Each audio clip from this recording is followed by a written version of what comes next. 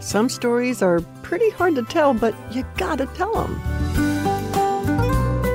And I'm thinking of Maria's story. Hi, I'm Joni Eareckson Tada. And thanks for taking these few minutes to hear what happened to Maria.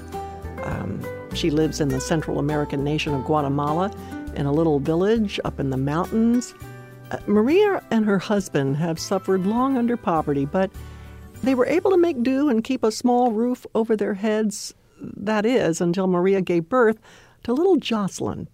It didn't take them long to see that something wasn't quite right with their little girl. They soon discovered that she had developmental delays and autism. Maria and her husband didn't understand that diagnosis. All they knew was that suddenly things were a lot harder. And when you pile a painful disability on top of abject poverty, things can snap. And that's what happened. Sometime later, after Jocelyn was able to walk, Maria's husband decided to just push them both out of their small house. He insisted that all these problems were Maria's fault. She was the one who gave birth to a disabled daughter. She was the one who brought this curse upon them. And with that, Maria and little Jocelyn were out on the street with nowhere to go. Eventually, Maria was able to make a little tiny home for her and Jocelyn underneath a bridge.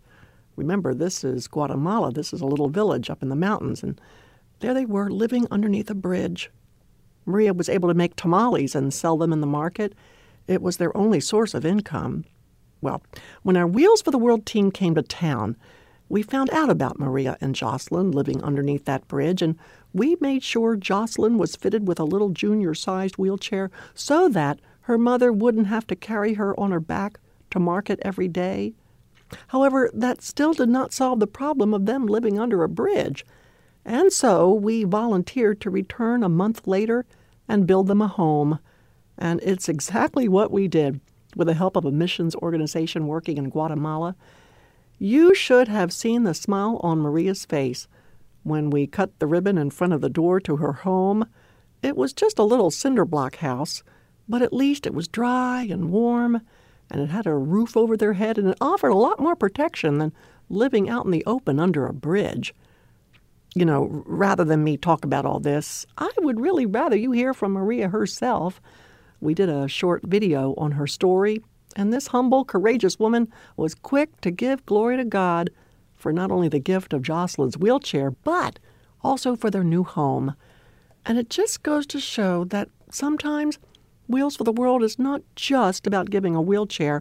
It's about going the extra mile to meet as many needs as you possibly can.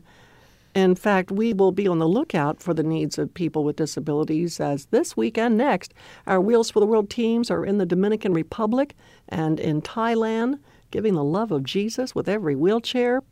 But back to Maria. Please don't forget to take a look at her video. We've got it posted for you to enjoy right at JoniandFriendsRadio.org.